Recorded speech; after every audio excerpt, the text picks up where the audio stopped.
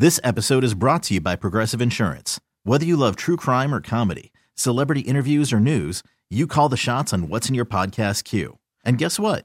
Now you can call them on your auto insurance too with the Name Your Price tool from Progressive. It works just the way it sounds. You tell Progressive how much you want to pay for car insurance, and they'll show you coverage options that fit your budget. Get your quote today at Progressive.com to join the over 28 million drivers who trust Progressive. Progressive Casualty Insurance Company and Affiliates. Price and coverage match limited by state law.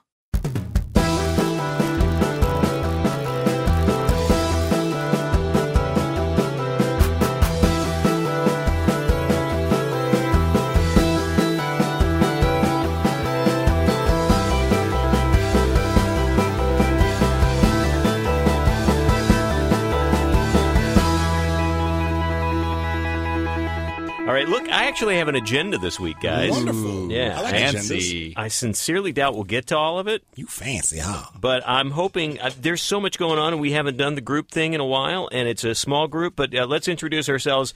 To my left, it's Brad Bishop, everybody. Hello. And J.K., Jason E. Kelley. What's crack-a-lackin'? And I am, of course, Monkey in Chief, Larry Morgan. Let us start. What are you doing? God, Jason's already been incredibly disruptive. Hey, man, I'm on a TV show. We had okay. He wants a star treatment. Here we it comes. go. All right, we might as well bring that up right away because if you're watching any kind of TV, here's the deal, and I got a bone to pick. We couldn't start until he got his water. I know. Sorry, guys, I need my water in my chair. I know. It's just So demanding. What a deep. But there's another chair right behind you. I know, but this one's so much lower. Oh my God! Oh my God! His assistant isn't here to adjust the other one. You have gone diva on us big time. That's a good joke. So, TNT, Murder in the First, June 8th, I believe, Yes. is the season premiere of Season 2 of Murder in the First. Yes. I will admit, a show I didn't realize had a Season 1. I'm sorry. Neither did I. But our own Jason Kelley is not only in the series, but he is in the promo. See, now it's worth watching. And by the way, I have a bone to pick with your PR folks at TNT because I cannot. I want to post the teaser Right. on Snark Monkey when we post this, Yep. and it is not available on its own. It's not even on the TNT site. I know. I went there and was trying to check it out because one of the other cast members was asking me about it.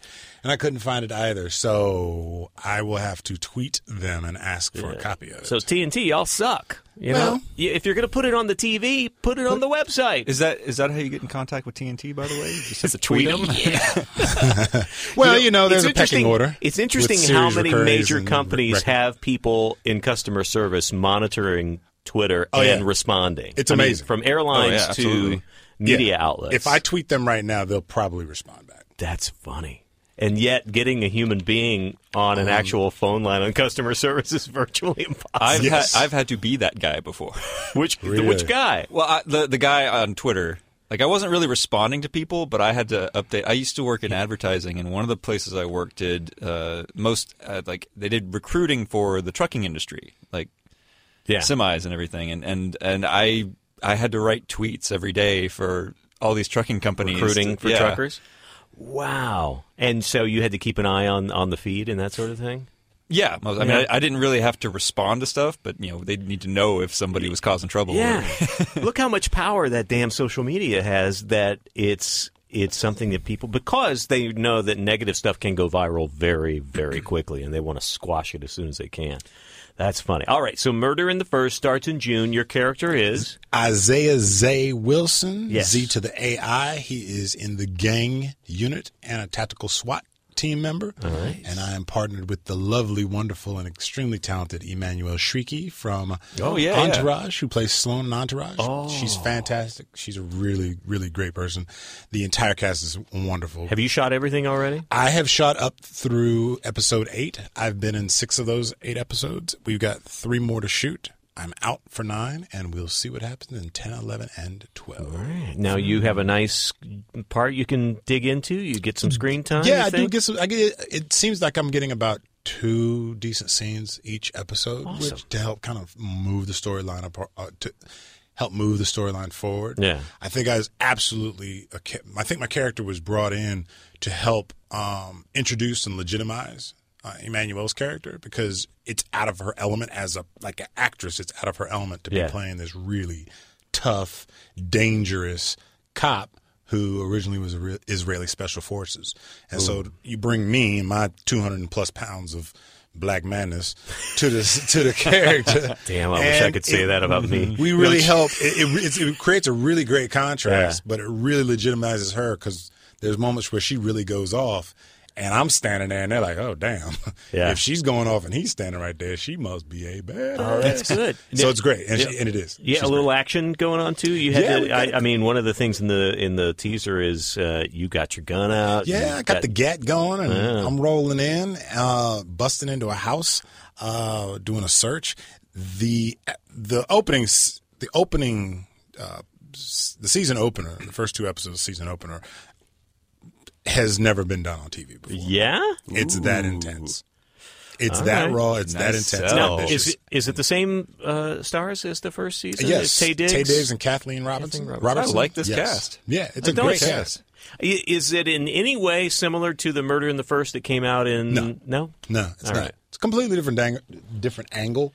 You know, last season they followed a crime from beginning to end. Well, that's what the original Murder in the First did. Right. Yeah. So that premise is still... But it was from the attorney point of view. Yeah, that premise is still existent. Okay. This season, the model is a little bit different. I don't want to give anything away, but give it away. There's 2 incidences that occur. There's two main storylines that are going on, and one has to do with the incident from the season. Previous episode season. 1. All right. No, I can't really say without saying it. But the season opener, this crazy opener, that's like the big shit, that really just happened. Mm-hmm. And then the other one is involving the gang unit and a couple of gangs that are starting to get into business and starting to go at each other, and it's really exciting. Yeah. It's really exciting. It's a great cast. This season, it's what's his name?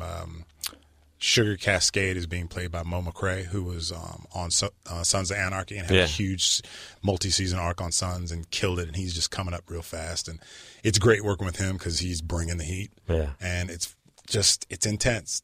Like I've had so much fun working with such seasoned performers, and they've all been gracious and all welcome me into the family with open arms. And from the directors to the showrunner to the producers, it's been an absolute blast. Oh, cool. Awesome. And that's just being around that just steps your game up, right? It steps your game up. Your confidence gets solidified just because you've kind of broken through a perceived barrier, because it's all mental.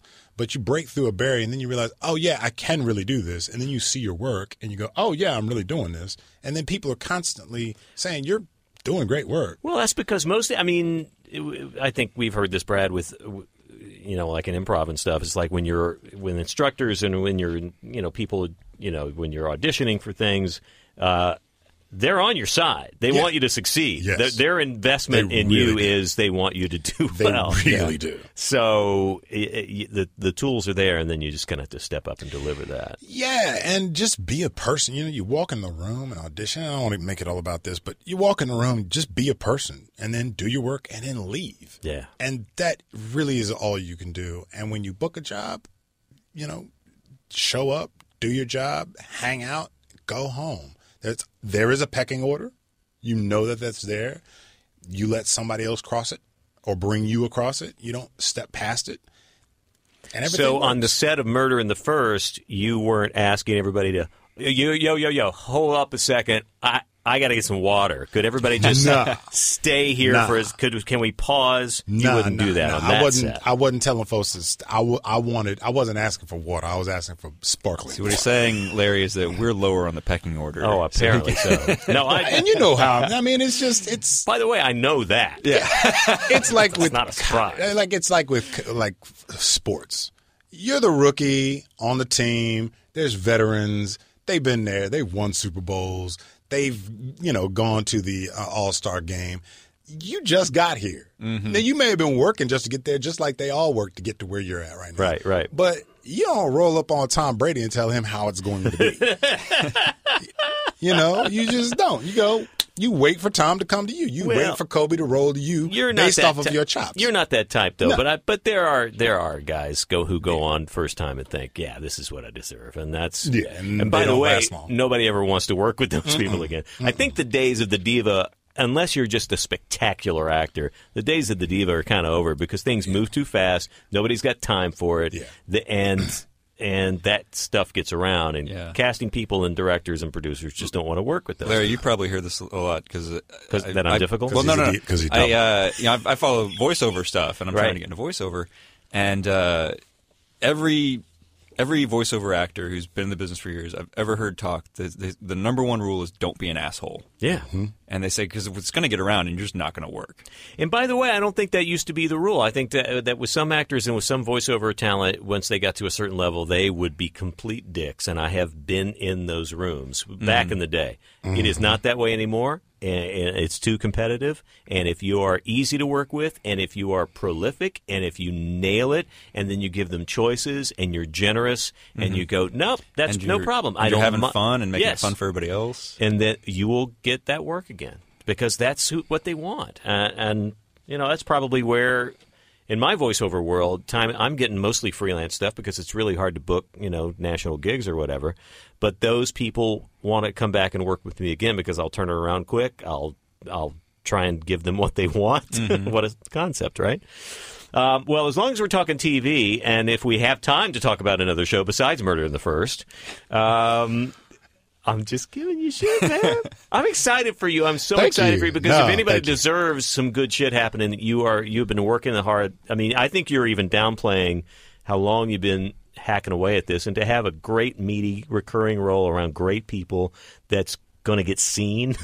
Yeah. That's exciting stuff. Yeah, man. It is. It very much is. And a couple people have pulled my coattail on the show and been like, hey, man, you do know this is a Botchko show.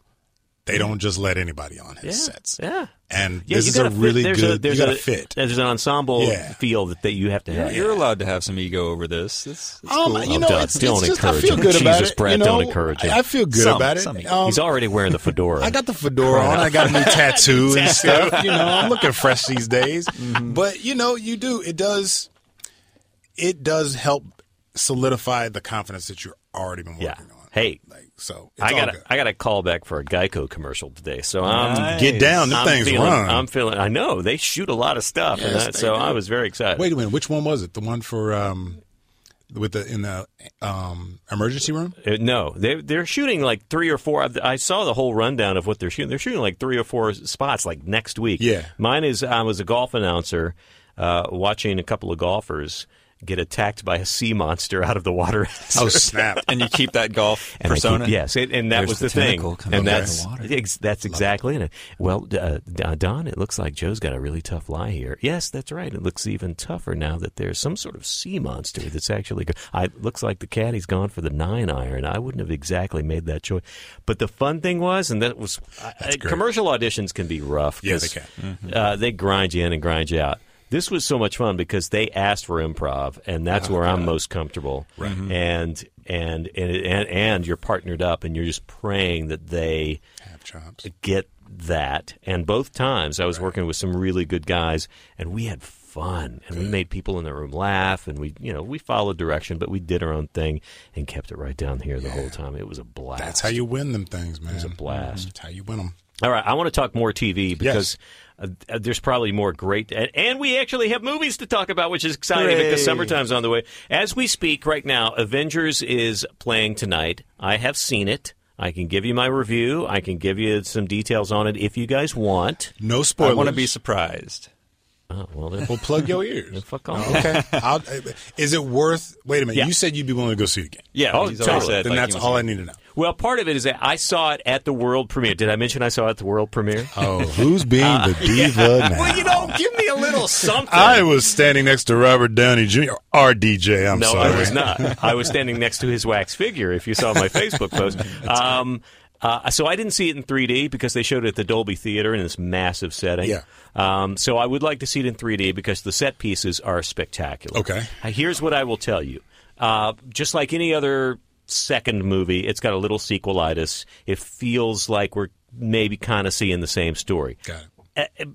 Other than that, it is fun. It is great. It is Joss Whedon has nailed the formula. Yeah. I mean, to be able to give each of these characters their own moment. And this is not a spoiler at all.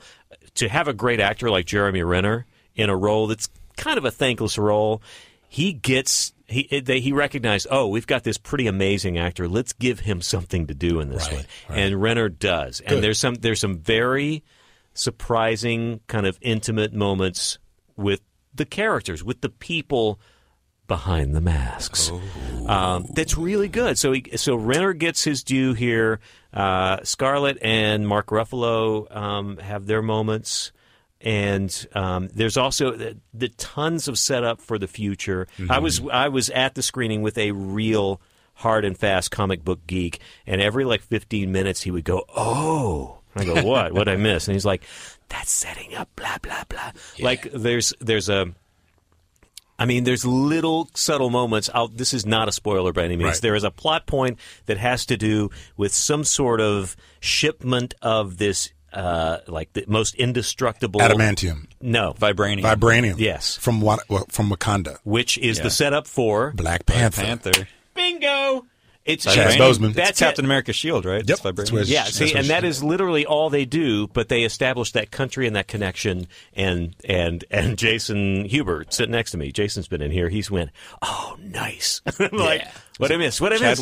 Chadwick Boseman. Yeah. 42. And I'm looking forward to that. James Brown. They also set up how the Avengers might be able to go on going forward. Yep. It's going to have definitely a major shift in its lineup. Sure. And Robert Downey the other night on Letterman confirmed. I thought that he was pretty much done, but he's got one more. Civil War. Captain America. And he and Captain America, right.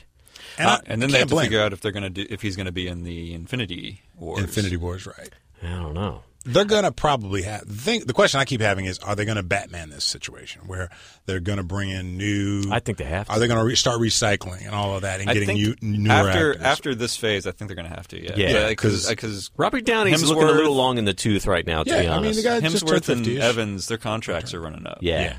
So... Yeah. Yeah, and I think Hemsworth probably doesn't want to be cast as that for the rest of his life. He's got so much he can do. Chops. And he also specifically said, he's like, I am tired as a motherfucker of having to get himself into shape like that. That's hard to go to get there and then go back to normal and then get back to there. Yeah. That's a lot of hard work. And all of them do great work outside of Avengers. It's all excellent actors. Yeah. They're all classical actors. That's why it works so well. One of the reasons it works so well. Hemsworth was great in that SNL. Oh, he was he was fantastic, strong, right? When he did that parody of the, I think it was MasterCard or credit card, is walking through the set. Yeah, they say that you're a 6'1" Australian. You'll never make it in this industry. I struggled for days in Hollywood. I went, oh, that's great. That's great writing. They said your penis is too big. Women won't like that. Well, I do think you guys will enjoy it, so we shall report on it, and I'll hold back as much as I can. Do we know what trailers we're seeing? Are we seeing the Star Wars trailer in the theaters? Is that what supposedly they're going to be showing with it? Because it's already been debuted. Yeah, you know what? I can't imagine that they're not. It's the same family. Which, company, by the way, looks kick ass. I shrieked like a little boy when I saw that, and then saw the "We're Home" Chewie. I was so mad at IMDb because I went to IMDb I was traveling the day it came out, and so I landed and checked my phone, and everybody was just like, "Oh, the new Star Wars trailer's out." So I go to IMDb to check it out, and the picture they have is of the last frame? Is the last frame. And I was like, well, okay, I know what's going on now. Oh, really? Oh, that sucks. Oh, that does suck, because that's such a great reveal. Yeah. I mean, that was the thing that made me get... I mean, there were like 6 of us in that office right over there, and we all went, whoa! Yeah. It's so much fun. Doesn't it have... It's got it. doesn't it have? I mean, look, we were all excited about Phantom Menace, Sure. knowing that it was coming back. Sure. That trailer didn't do anything. For Nothing. Me. This is J.J. Abrams, the fanboy, knowing exactly how to push the buttons. I'm going to go back. On Yes. the Phantom Menace trailer, when Ray Park has the double-sided lightsaber come out, I got jazzed. I Yeah, did, but then they wasted it. Yeah. I mean, the movie was a letdown I guess for me. you're but right. that trailer got me excited. The poster for Phantom Menace was the only thing that got me excited. Was with Anakin in the shadow of Vader going up the side of the building. That was dope as shit. Yeah. But then I went and saw it, and I was disappointed. I was highly disappointed. Let's just pretend that never happened. Yeah. Here's the thing. There will be a point we'll be able to start at episode 4 and not have to worry about the first This is true.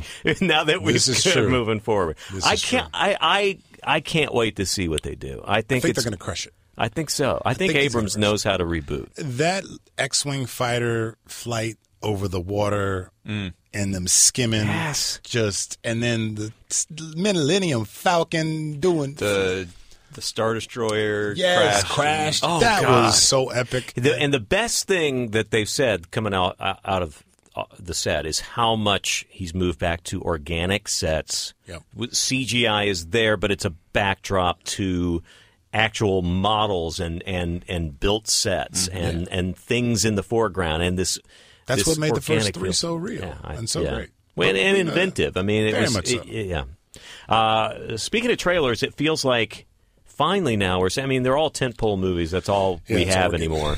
But I mean, tell me what I'm missing.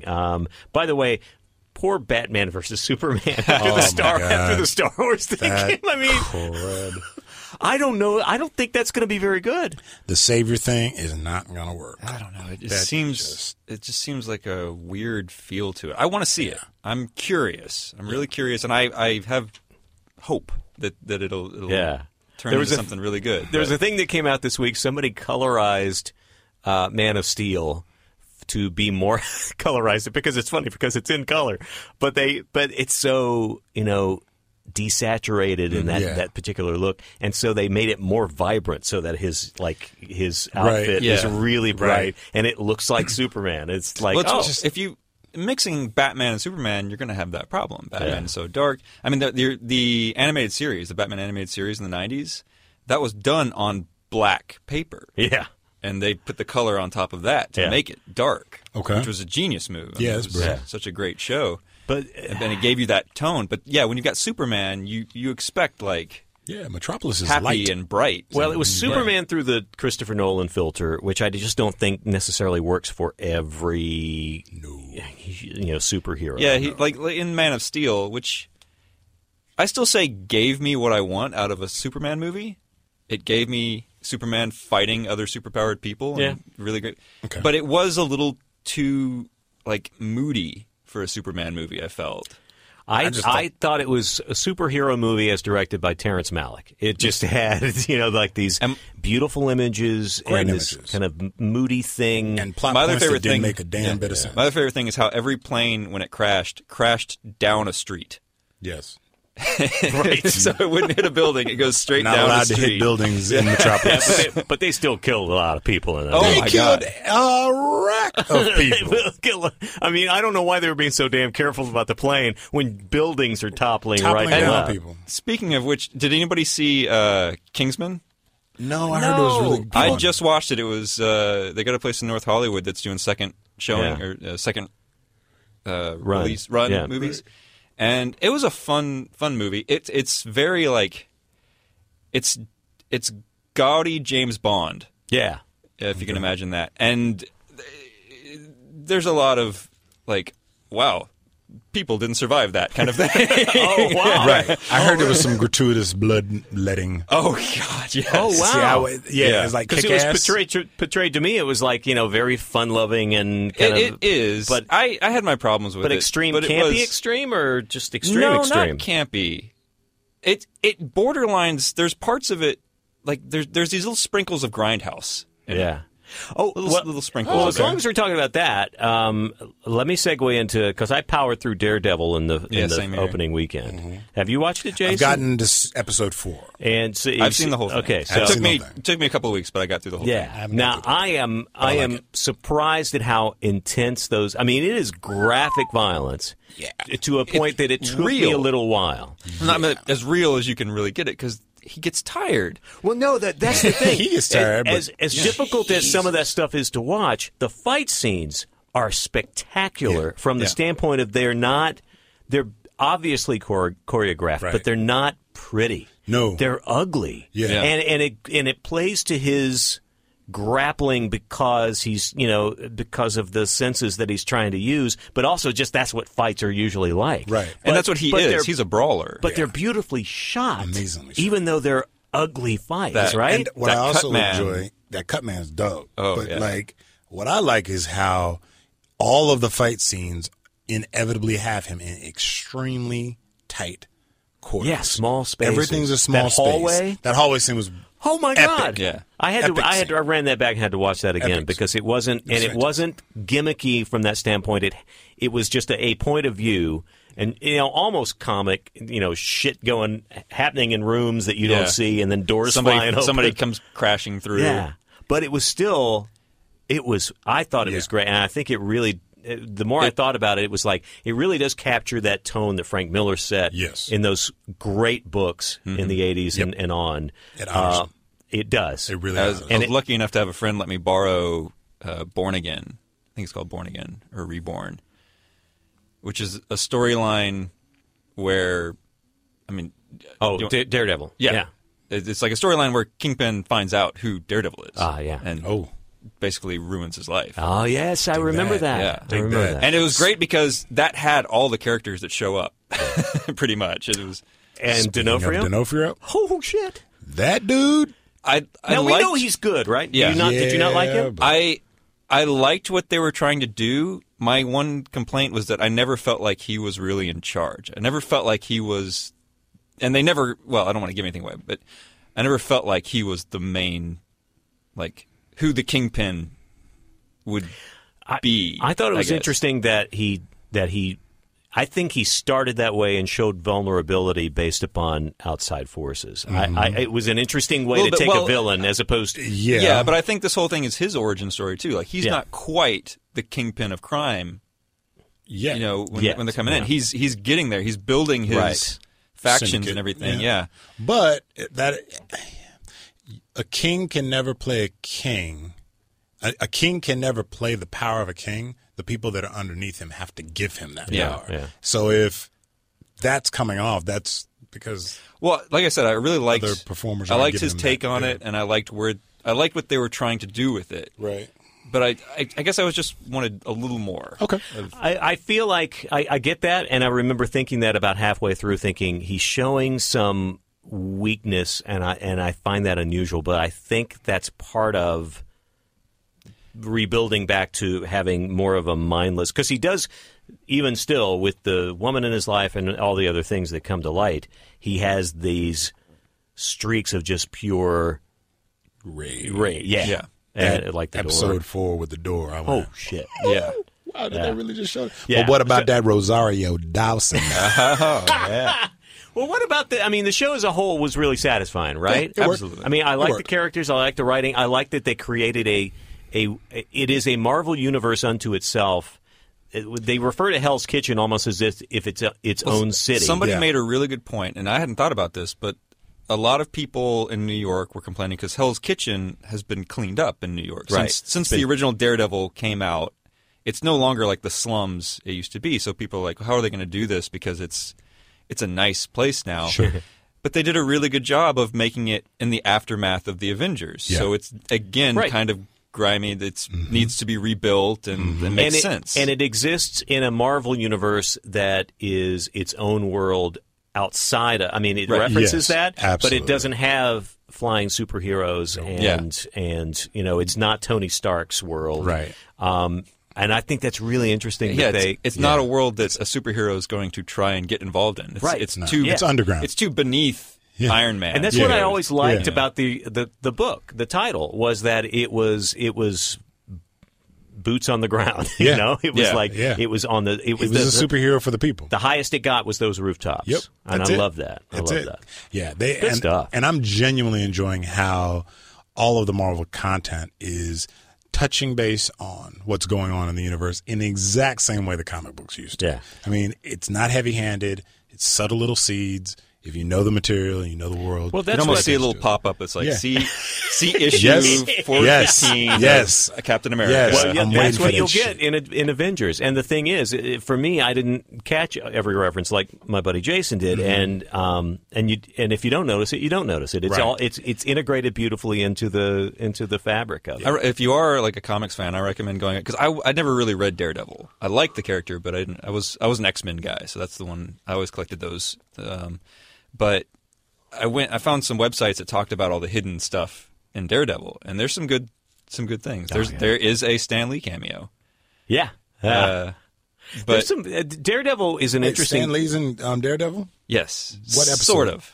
It's deep. It's one of the last episodes. Okay. All right. It's one of the last ones. Okay. You're not going to see it. I'll tell you right now, you're not going to notice it. Okay. Yeah, Larry, but look it up afterwards. Yeah. You'll look up Daredevil Easter eggs, and you'll see all these really there are characters that they named that I was like, oh, that's supposed to be that guy. Right. I had no idea that was that guy. Yep. Here's my and we'll move on. But my one issue is I'm not sold on the Foggy guy. No, I like that guy. I like the character. I don't like the actor. I think about 50% of the time he's okay, and then the other time it's like. It just sticks out. I don't think he's a very good actor. I hate to say that. I don't know. He was one of my favorite parts. I like the Foggy. When he's good, he's fine. But there are moments where it's just like, ooh, that line delivery was just when they're the whole episode about their past. And I won't give anything away because it's coming up for you. I thought he did good in that episode. That's fine. Some of the I think once he got warmed up, he seemed to be fine. But wow, some of those early episodes, I was struggling. They were painful. But as an artist, you got to give them. Some artists need time to figure out who it is that they're playing and how they're playing. It also is kind of tough because he is writing and he is the comic relief of this. Yeah. In a very dark, nobody else is really world. funny. I mean, you get some funny lines from Rosario Dawson and what's his name? Charlie Cox. Charlie Cox. Yeah. Charlie Cox. He's good. He's great. They all have funny lines, but they're all delivered in a very not deadpan, but just a step above deadpan kind of way to be funny. Just that snark kind of way. And he's the funny guy, which in the comics, that's what Foggy is. Right. No, Foggy has the weight of it's just, I don't know that the actor was up to the task at the beginning. I don't want to just keep hammering away at him. I didn't notice. Because he's listening. I hear you. I thought of a couple other people that could have cast. Well, it was the director, I can't think of his name now. In the Ben Affleck one, it was, he directed Iron Man. Oh, what? Oh, you mean Jon Favreau? Favreau, yeah. He was Foggy in the Ben Affleck. That's right. Version. So this guy, and no offense to Jon Favreau, I like the Foggy in the TV series better than he. All right. We got a Foggy defender. As long as I'm sucking up to Netflix, I don't know how many people are even noticing this show, but this show, Bloodline. It's on Netflix. Someone told me to watch it. But. One of my cast members in the show is on Bloodline, Jamie McShane. Okay. And he told me that it's one of the best shows he's ever done. It's phenomenal. It's addictive. It is every episode drags you in further to something, and it's very different. I mean, for one, it's got this ridiculous cast. I mean, it's Kyle Chandler, who, by the way, I'll probably just watch in anything now. I mean, Friday Night Lights just kind of hinted at what this guy can do. Yep. There's a lot more depth and complexity to this part that he's playing. It's a family drama with very dark sides to it. But you got Kyle Chandler, Linda Cardellini, Mendelsohn. I want to get to him. Sam Shepard, Sissy Spacek, who's the Norman Leo Butts. Is that his name? Big Broadway guy.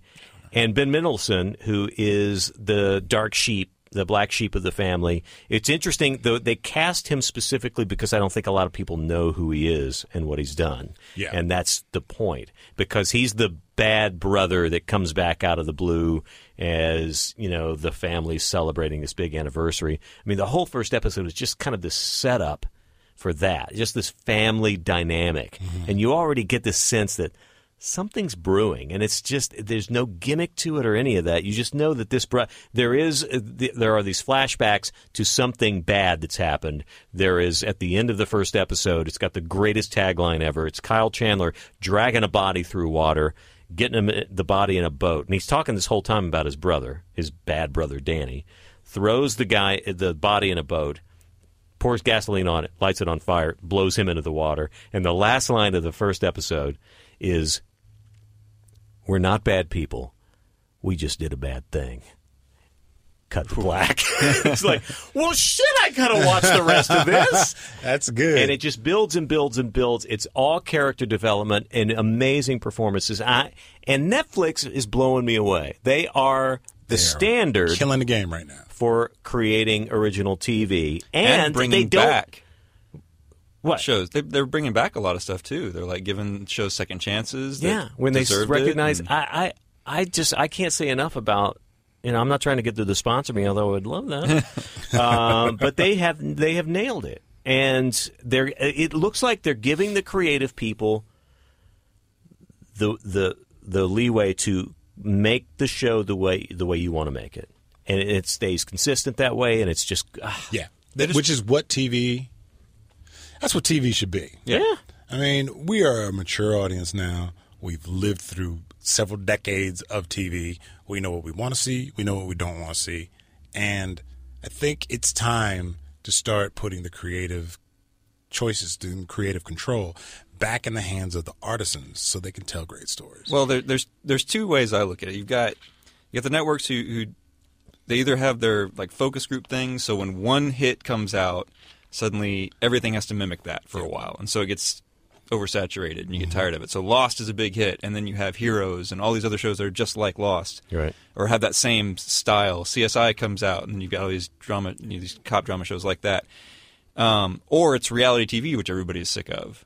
Supposedly, except they're still watching it. Yeah, but Housewives and now Love and Hip Hop with Netflix, they're giving you another option. Yeah. It feels like everybody's starting to get the message that you can be original. I mean, even the networks are saying, hey, maybe we'll do a 6 or 8 episode limited series of something. Right. I mean, I didn't watch The Slap, and it got some definitely mixed responses, but that's a pretty ballsy move on NBC's part to get that kind of those really good actors and do something with a little bit of. I mean, they were trying probably to be controversial. I watched that show Gallivant. Oh, right. How was that? It wasn't bad. It wasn't great, but it wasn't bad. It was enough to make me want to watch through the 8 episodes it was. The King, I loved the King. Like the bad guy King was my favorite because he's just a goofy kind of idiot. Well, was it I could never get the tone. Was it a parody? Was it a comedy? It was comedy. Yeah. But it was just like, it kind of poking fun at how, the guy, the hero saves the day, gets the girl. Well, it starts off with him having the girl, and then the king comes in, takes her away, and then this is all in the first 5 minutes, so this isn't a spoiler. King comes in, takes her away, very Braveheart style, goes off. He's got Vinnie Jones as his bodyguard, right? And they're singing, and it's this musical thing, and then so he goes to save her, but it turns out his girlfriend likes the idea of becoming queen. So she's ready just to dump him, and then and so she's staying to become queen, and then he goes and off and just on a drunken bender, he's not really wanting to be a hero anymore, and so he's kind of brought back into that life through the series of events. So wow, it's like I said, it's not great, but it's fun if you got time to watch it. Yeah, and it's really short. It's like 8 episodes, and Weird Al's in it. Man, now I'll watch it. He's really? in one Weird episode. Al. He's in one episode.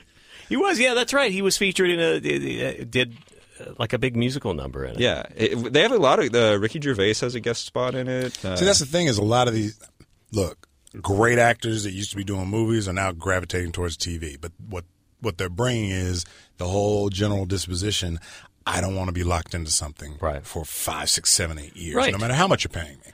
I want flexibility. So get me for 4 months, shoot what you need to shoot, and then I'm on the way. I'm back out in my life doing what it is I want to do. And here's it's a great one way thing. to make a TV. There was an announcement, I think it was today, one of the networks, and I wish I had the story in front of me, one of the networks is going to release a TV series. NBC. It was NBC, right? They will debut it on TV, the Manson. First episode, and then they will put it all online. 12 episodes. In the Aquarius. Netflix. I don't. Aquarius? It's I heard about that's Charles so Manson. good. David Duchovny stars in it.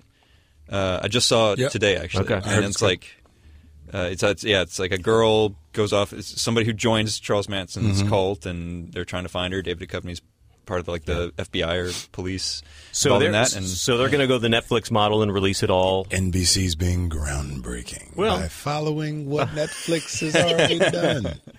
But that's basically the future of TV. It's going to be all on people want. demand, and and the networks are going to have to follow it because that's the only way they're going to survive. I mean, even I'm so frustrated with frickin' Yahoo Screen, which took on Community after NBC Yeah, what dumped happened it. with that? And they're releasing an episode a week on Tuesday on a bad platform that is incredibly frustrating. That's not working. I don't know what they're thinking. Put them all friggin' up. Yeah. Why not put them? I guess because maybe they're not a subscription-based thing, but bury some ads in it and you'll get your ads watched. But put them all up there. Yep. What we were just talking about Aquarius. Charles Manson? Is that? Yeah. All of a sudden, here are some of the things I saw today, just on Deadline Hollywood today, some recent announcements about major projects. The People versus O.J. Simpson. I mean, we're dipping back into a big... that's a period piece. Yeah. Man. We know how that ended. Kerry Washington and Wendell Pierce are going to do the Clarence Thomas... Anita Baker. Anita Baker. I just want to go back to the... I want to go back to the OJ Clarence thing. Thomas and Anita Baker had a thing?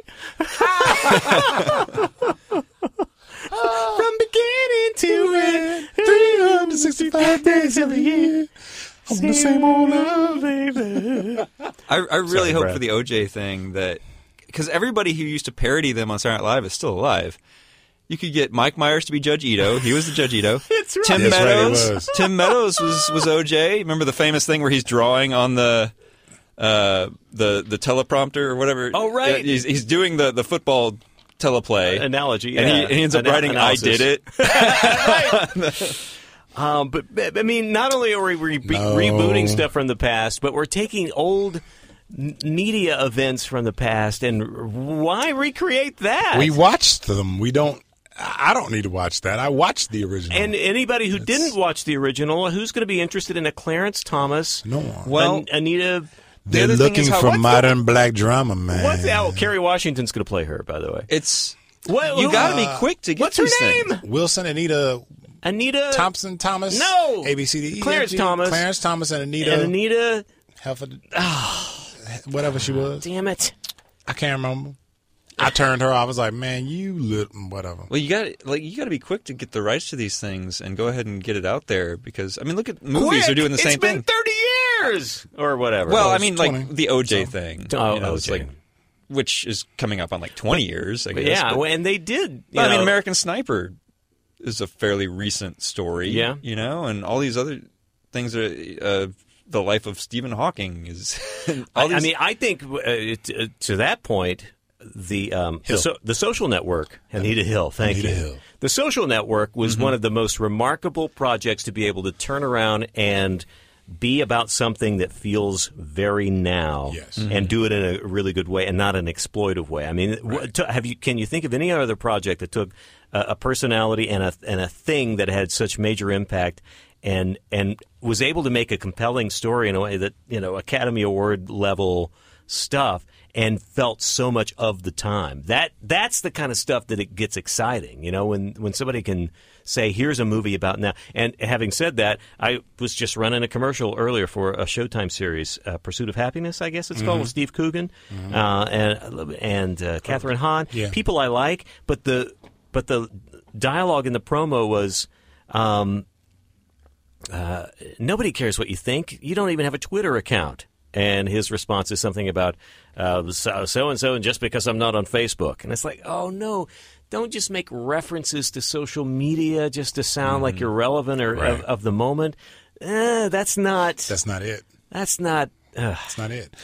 There's a show that is doing some really current media savvy situations and interweaving that into their storylines. Murder in the First. Son of a bitch.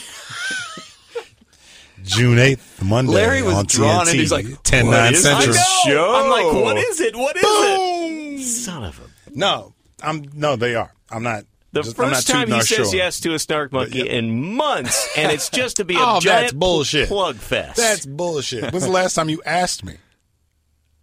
To be And when's fair, the last time you've had one? To be fair, okay, it is the first time you've said yes to one in months. No, it's just not. I was just here a because he couple hasn't months- had like one a in couple weeks months back. No, doesn't mean... I don't want to stop. I hate it when so you you- fight. So you stopped having it when I couldn't come? Oh. Yeah, we shut it down when JK Shut said it no. down. We had to work around your schedule, your shooting schedule. We're straight out of Compton. The trailer looked yeah. great. Yeah. And have you listened to Alan? no, I have Winkus? not heard what Alan has had to say about it. It's pretty interesting stuff. Well, Yeah. and part of it is because, he couldn't. We've talked about Alan before, and he knows he's the whitest guy in the world. Yeah. But he listened to his podcast because it's great. They started because they had access to Jerry Heller, and Heller was telling them everything, and because he didn't care anymore. And he's, it's like, so they started to write it from his perspective, and it's still very much about, and it's a lot of it's about somebody like Jerry Heller and Eazy-E coming from completely different backgrounds, different places, but Jerry recognizing here is this amazing music that's basically becoming it was a phenomenon at like at flea markets. Right. CDs getting passed back and forth, clubs in South Central getting packed for people to come, kind of hear this stuff. And he was a capitalist. He was a businessman. He was at a low ebb in his music career, and he went, here's the new thing. Here's what the youth are responding to. And it ended up, just as a quick aside, one of the kind of fun moments of the story is that the label that agreed to release the stuff, I think Priority Records, that was actually K-Tel. That was the old K-Tel Records. Really? Yeah, putting out the bad compilations on the cheap vinyl and stuff. It was just kind of a different name for what was K-Tel. Wow, that was who they found to put it out. I saw a trailer recently for something I'm excited about. It's a documentary about Carol Spinney. Big Bird. Yeah. And Oscar. Oh, that's right. Yeah. And he's still doing it. Like, he's got to be he's got to be pushing 70. And he's in that damn bird suit, right? Yeah, which has got to be one of the hardest Muppets to operate because your hand is just up here and you're looking at a monitor down on your chest. Yeah. I seem to remember them saying they made major modifications over the years where it got easier and easier, but there was a time early on where those guys documentaries are as good as they've ever been right now. Yeah. Can I go back and suck on Netflix's cock for a little bit longer? How about the teat? Okay. I'm just trying to tell you how excited I... Okay, I'm sorry. That word makes me uncomfortable. Oh, okay, well, now we know a little more about you. Another Netflix series that they debuted this week. Have you guys seen the documentary Hero Dreams of Sushi? Is that what it was? No. Hero Dreams of Sushi, yeah. Yes, about like the world's most amazing sushi maker in... Japan. Yeah, Cleveland. It was Osaka, I think. It was I don't remember. one of the small, not in Tokyo. Okinawa? Nope. So the same filmmaker has done a 6-part series on high-profile chefs Yeah. around I saw the some world. billboards on the way out here for it. It's shot like the most beautiful feature. Okay. The story, it's not a food doc, it's not a reality show. It is about these individuals, and they're all completely unique and different. And their stories reflect what they've done with their food. But like the first story is this Italian guy. His whole story is a love story. It's about how he met his wife, the relationship they built, but how she fueled him, how he had to kind of drop out, how he, based upon their relationship, kept going when he was being told that you've, ruined the Italian kitchen, you've taken it away from the basics of, the Italian mama's kitchen, because he was trying to take those tastes and do something inventive and kind of consolidate them from the kitchen, like lining up 6 tortellinis that he called, tortellini walking into broth. He has to get this whimsical take on Italian food. It's amazing. The second one, completely different. A guy in the Hudson Valley who's all about sustainable farming. He's the guy who basically invented farm-to-table restaurants. Like, I'm going to only put on my restaurant's tables what was available in today's farmer's market, period. And talking about just flavors and God, guys, if you like food and you like chefs and you like good storytelling, best documentary series. No, that's the Chef. That's the feature he made called Hero Dreams of Sushi. The Netflix series is called The Chef's Table. Chef's Table. Yeah. My boy Ahmed was just telling me about that. It's yesterday. so good. It's Okay. so good. Well, it is compelling stories, and if you happen to just like to eat, it's really, My favorite really stuff good. about the Hero Dreams of Sushi is seeing the family dynamic, because it's such a different culture to where the relationship he has with his sons is really intriguing. And Yeah, that's because chefs, you don't normally hear about chefs, maybe cooks, the kitchen of families, but you don't hear about chefs passing along the family business to other chefs. right. And in that case, it's like the expectation is that's who he's going to hand things off to. Is his son is going to be the one, and he's learning to become a master sushi chef. Right. That's awesome. And then the stuff with the other son, with him, and I don't want to give anything away because I recommend watching it. Yeah, I'm going to. Where you're just like, oh my God, why would you? Oh, that's their philosophy. That's what. Yeah. That's how they believe in doing things. Yeah. That's how it works there. Wow, that's really interesting. Yeah. It's a beautiful documentary, and this guy really knows how to tell stories.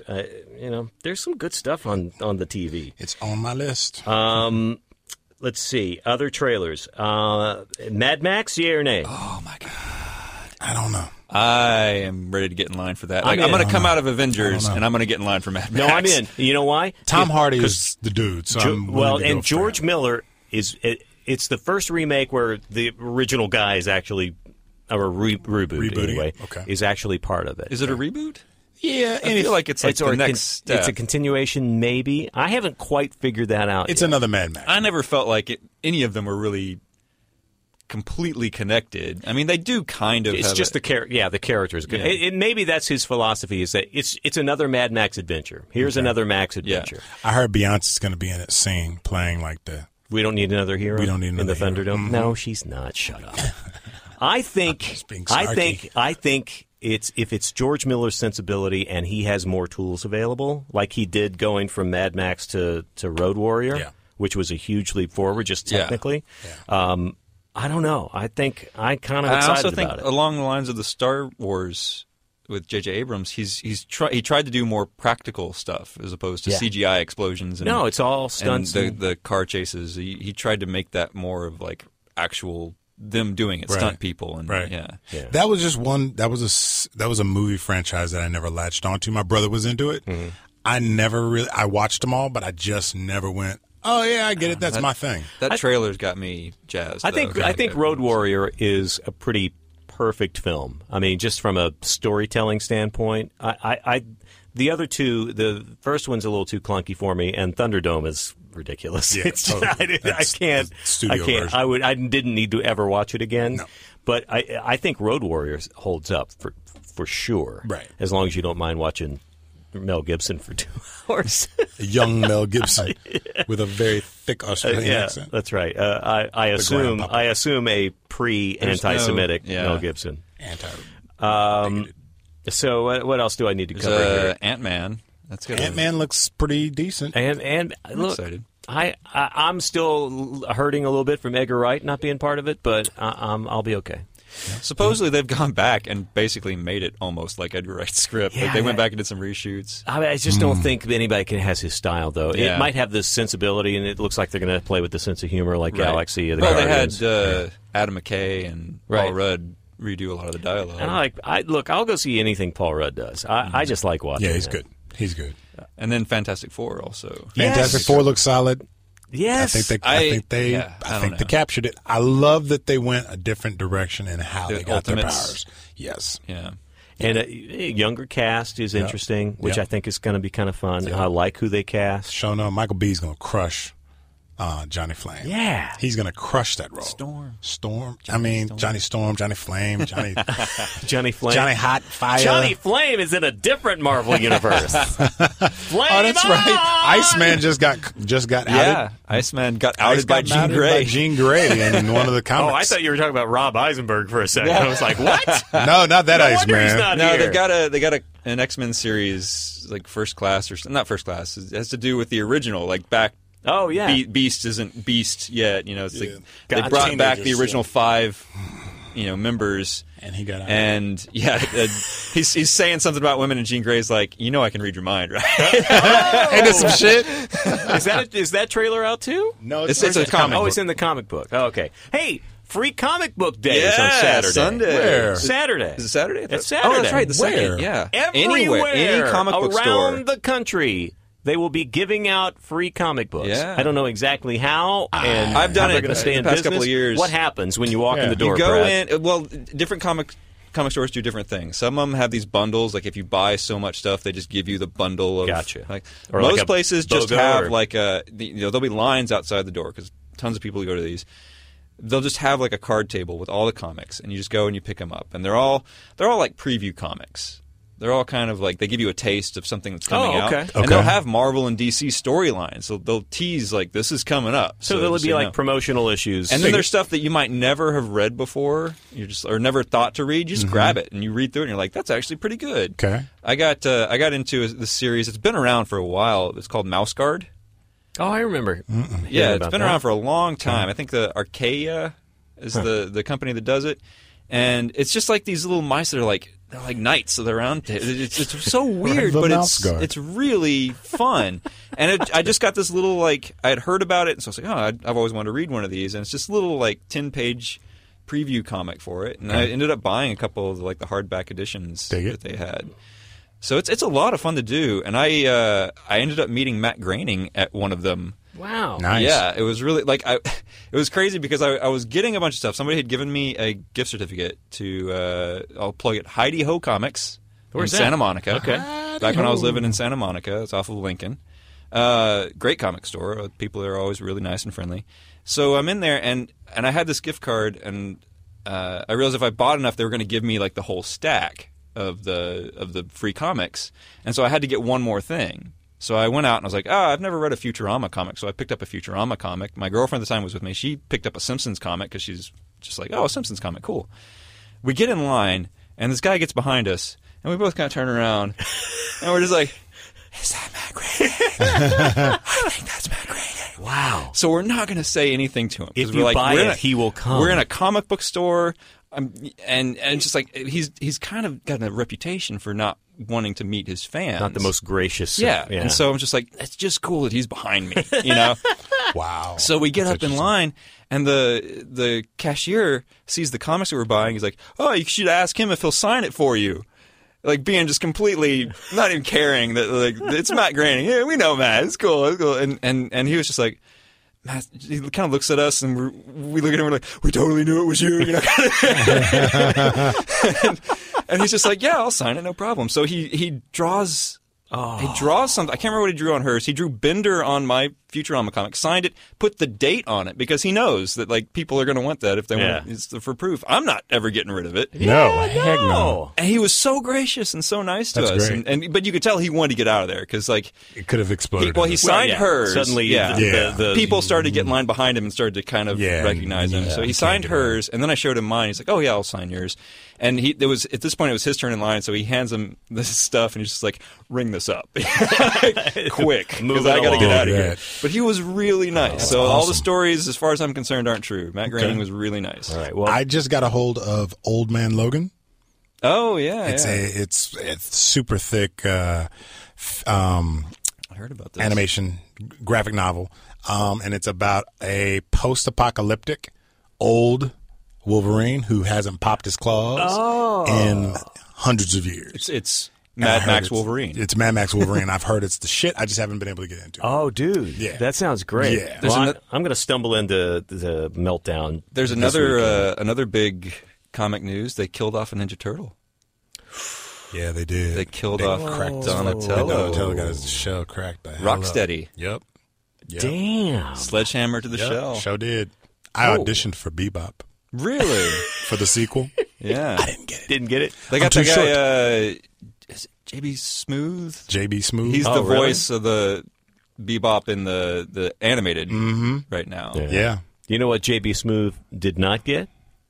A role in Murder in the Yeah. First. No, he That's didn't. June 8th. No, he didn't. But you know what JB Smooth has? Uh. A name like JB Smooth. You could probably But make you got one a up. voice like Yeah, I that's got right. the You joke. got the I got JB the Smooth. voice.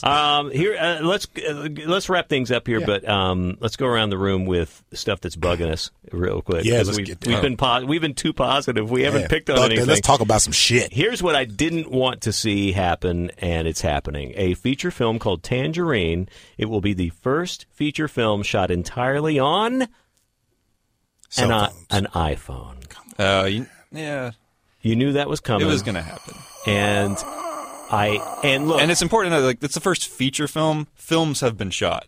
Just not like Yeah, indie, Ang Lee has done some stuff on indie features and things well, like that. it's just have been- here's the thing. I appreciate that equipment's gotten. It's easier to do that. It's more portable. You can do things faster. I come from an era where movies were big. You had giant Panavision cameras. You shot on 35 millimeter, 75 millimeter. You composed.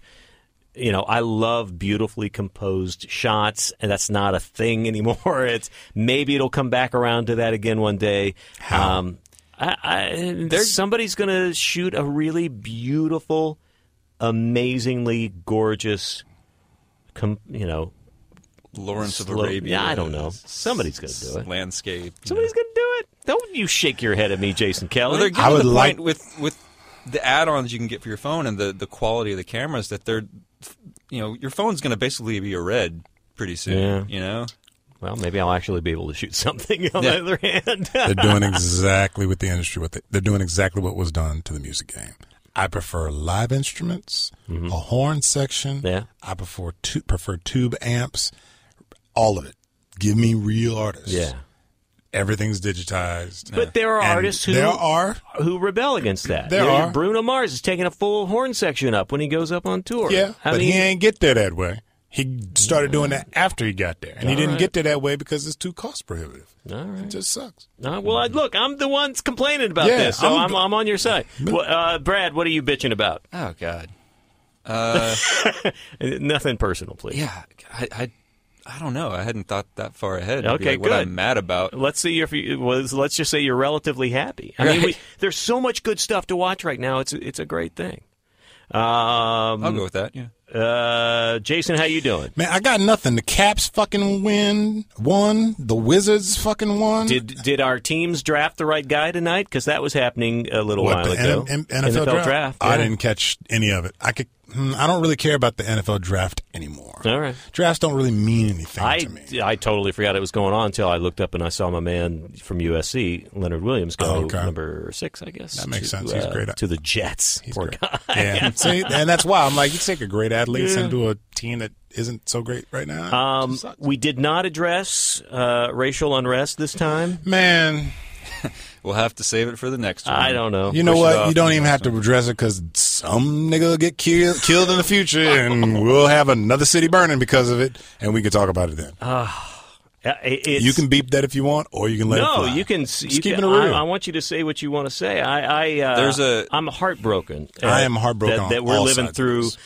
a time like this, and on all sides. Yeah. What were you going to say, Brad? I'm sorry. Well, on a slight tangent, there was somebody put a Facebook post up that I saw that was like the use of the N-word across America, and it was like, of course, the South is very red, It's very ER ended. and the Southern California area also not quite as bad as the South, Larger but urban areas. Yeah. Well, you're talking about people that have moved here from Yeah. parts of those same parts of those countries. a lot of New England area also around that New York. Absolutely. New York Yeah. area. Absolutely. Man, look, Racism is not a regional thing. it's not a regional thing, It and it's gets not thrown safe on the in South. Canada either. Yeah, It's- it gets thrown. It is what it is. South gets a lot of the brunt of that, and rightly so in some cases. But it's everywhere. It's everywhere. But look, it's not a black-white thing. This whole thing, and I want to be real clear. All this stuff that's going on is not a black-white thing. It's a socioeconomic thing.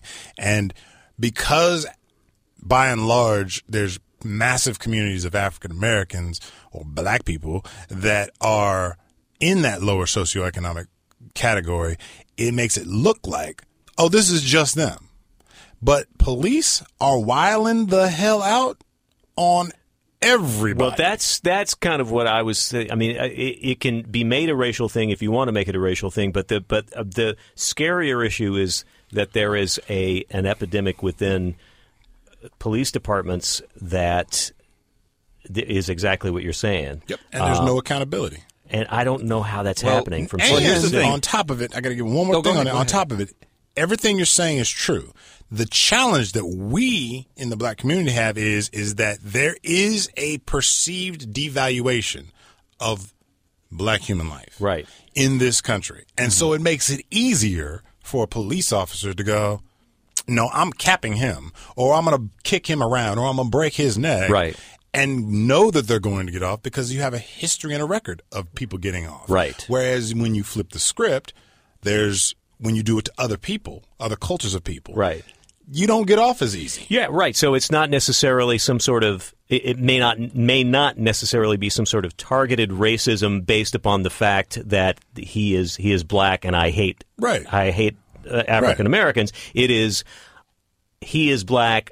I can take this out on him, and that's what is expected of me because of the system. If I feel the need to go that far, I can justify it with the meager, with the smallest of means. Here's the thing, because I'm a computer scientist. I went to college for computer science, and I took a computer forensics class, and we had DAs come and talk to us and different things. And it was really interesting because they talked about how everybody was talking, in the 70s, 80s, and 90s, the increase of cases of rape, how it was becoming more and more prevalent. And then they started to realize that, maybe it's not becoming more and more prevalent. Maybe it's just that more people are reporting it, talking about it, and so now admitting to it. Along those lines, with social media and people having cameras on their phones, this has always been around, but now we're starting to see more of it. So now we can get it out in the open. NWA was rapping about it back in the damn that's late 80s and 90s. One of the things Alan and I talked about in that podcast is it feels like it's such a timely film based upon what they were talking about. Yep. It's just that they were talking about. I mean, it came on the heels of obviously Rodney King at the same time as well. Mm-hmm. Yep. But it's been going on. And but look, it's been going on since officers used to be called overseers. Right. Right. That's what the hell they used to be called. Mm-hmm. They just got a new name and they got a new role and a new responsibility, but they've been in charge of seeing after them Negroes since we've got brought here. And no one wants to accept or really talk about there was a time in this country. In fact, the lion's share of time that black people have been in this country, we have been seen as property and not fully human. We've only been free. We've only had rights for 50 fucking years. Yeah. 50 years. Right. Your age. You know what I'm talking about? I know. Like 50 years. But for 400 years, you were something less than. That kind of psychological, cultural thought process doesn't change overnight. And it certainly doesn't change because Empire's on the air or Scandal's on the air or Obama's in the White House. And it doesn't change for either side. It doesn't change for either side. It's ingrained in the African-American community, and there's still plenty, and there are way too many in the Caucasian community who are like, hey, it's what's the big deal? What's going on? I mean, it's psychological scarring, and it's almost they're microaggressions. It's not overt. It's microaggressions where you go, oh, well, he had a switchblade. Oh, well, why'd he run? Oh, well, he's got a hoodie. He got a hoodie on. Yeah. Like, big jacket. It's that little shit that you go, because I've caught myself going, wait a minute, why did I just go, oh, but if he hadn't done that, they wouldn't have been able to justify. Like, I keep asking the simple question, why do we have to walk this very tight, narrow path of perfection in order to get a level of justice that is given to everybody else just because they say, well, this is what happened to me. Yeah. And people believe it. Right. We keep going, this is what happened to me. This is what happened to me. People go, oh, no, no, no. And I have these arguments with my friends on Facebook all the time. No, that's not happening. That's not happening. I'm going, you guys, if I had a lower educational and a lower emotional IQ, the amount of times you tell me, no, that's not happening would make me mad enough to throw a fucking trash can through a car. Exactly. And I got a college degree and I graduated from the best high school system in the country. Mm-hmm. That's annoying for anything. It's annoying somebody for telling anything. you, like, you don't feel that way. Yeah. Keep beating on a woman, and that woman eventually gonna get tired of that shit, and she gonna clap back on your ass. Yeah, go back it's to the same thing. Go back to late '80s when everybody was up in arms because Spike Lee made this movie where this really likable, cool, funny character is working amidst other, a diverse neighborhood where somebody's overly racist, and suddenly his character snaps toward the end of the movie and picks up a trash can and throws it through the window. And people are going, why would he have his own character do that? And it's like, that's exactly what we're talking about. Because you can only just pound away and pound away. And yes! Yep. And you have to snap it at one point, and that's not... There's a quote that says, people still asking the question, why didn't Mookie throw a trash can through the window instead of asking, why'd they kill Radio Raheem? That is the realest. You're talking to me about some glass, man? A person was killed by the police. Right. I'm going to have to replace that glass. You know how much that cost? Jesus. Do you see the level of inferiority that can trigger? And I'm sitting here again with a degree. I'm intelligent. I'm spiritually evolved. I'm an adult. That still makes me want to fight. Yeah. That level of incredulity and lack of human understanding of, material wealth doesn't matter more than the human life. Right. And we live in a society where material matters more. Right. Okay. So that's what I'm pissed off about. So we did get to the subject. I think we solved it. And to bring it back to media, if I may, I didn't realize, because it's set in Baltimore, I didn't realize when I was watching The Wire how much of a documentary I was watching. Oh, yeah. Because that fucking series nails it. All the way to the wall. Nails it. Yep. And it's even more powerful to me now, just seeing what's People- going on in that community. People should watch The Wire to get a better understanding of what it's like what it's really like authentically in the inner city. And they should watch Do the Right Thing to understand the anger that's underneath it. And see how things can explode so quickly. And to see how prescient that Spike was about, what he did that movie for $10,000. Right. In 1 or 2 weeks, and every single one of those actors worked on that as a favor to him. It's still one of my favorite movies. It's a of the 80s. fantastic film. One of my favorite movies of all time. All right. One thing I may put on the agenda, and I decided to take a completely left turn here, is that I have always said that at some point, especially maybe at the end of each Snark Monkey groupcast, is that there would be monkey news. So I have monkey news because all you have to do, there's a story about monkeys every single day, and all I have to do is, and so what I said to myself is I'm going to type the word monkey in Google and then click on news, and the top story will be how we close the show. I like it. So here's the story. They have determined that there's a male species of West African monkey that communicates using at least 6 main sounds. They have a 6-word language. The words are boom boom, crack, crackoo, hawk, haku, and waku. And they've determined that, for instance, crack, that's K-R-A-K, by the way. These monkeys are not on crack. Crack means leopard. So if he's going to warn another monkey about a leopard, it's crack. And crackoo refers to your general non-leopard threats, like, that branch is falling, or, a policeman's about to shoot me, or something. And I guess boom, boom, crackoo, boom, boom, crackoo apparently directly translates to, you up? So, congratulations on monkeys getting their communication skills Planet developed. of the Apes is coming, man. Planet of the Apes. They're taking over, you know that. Caesar. Great film. Jason Who?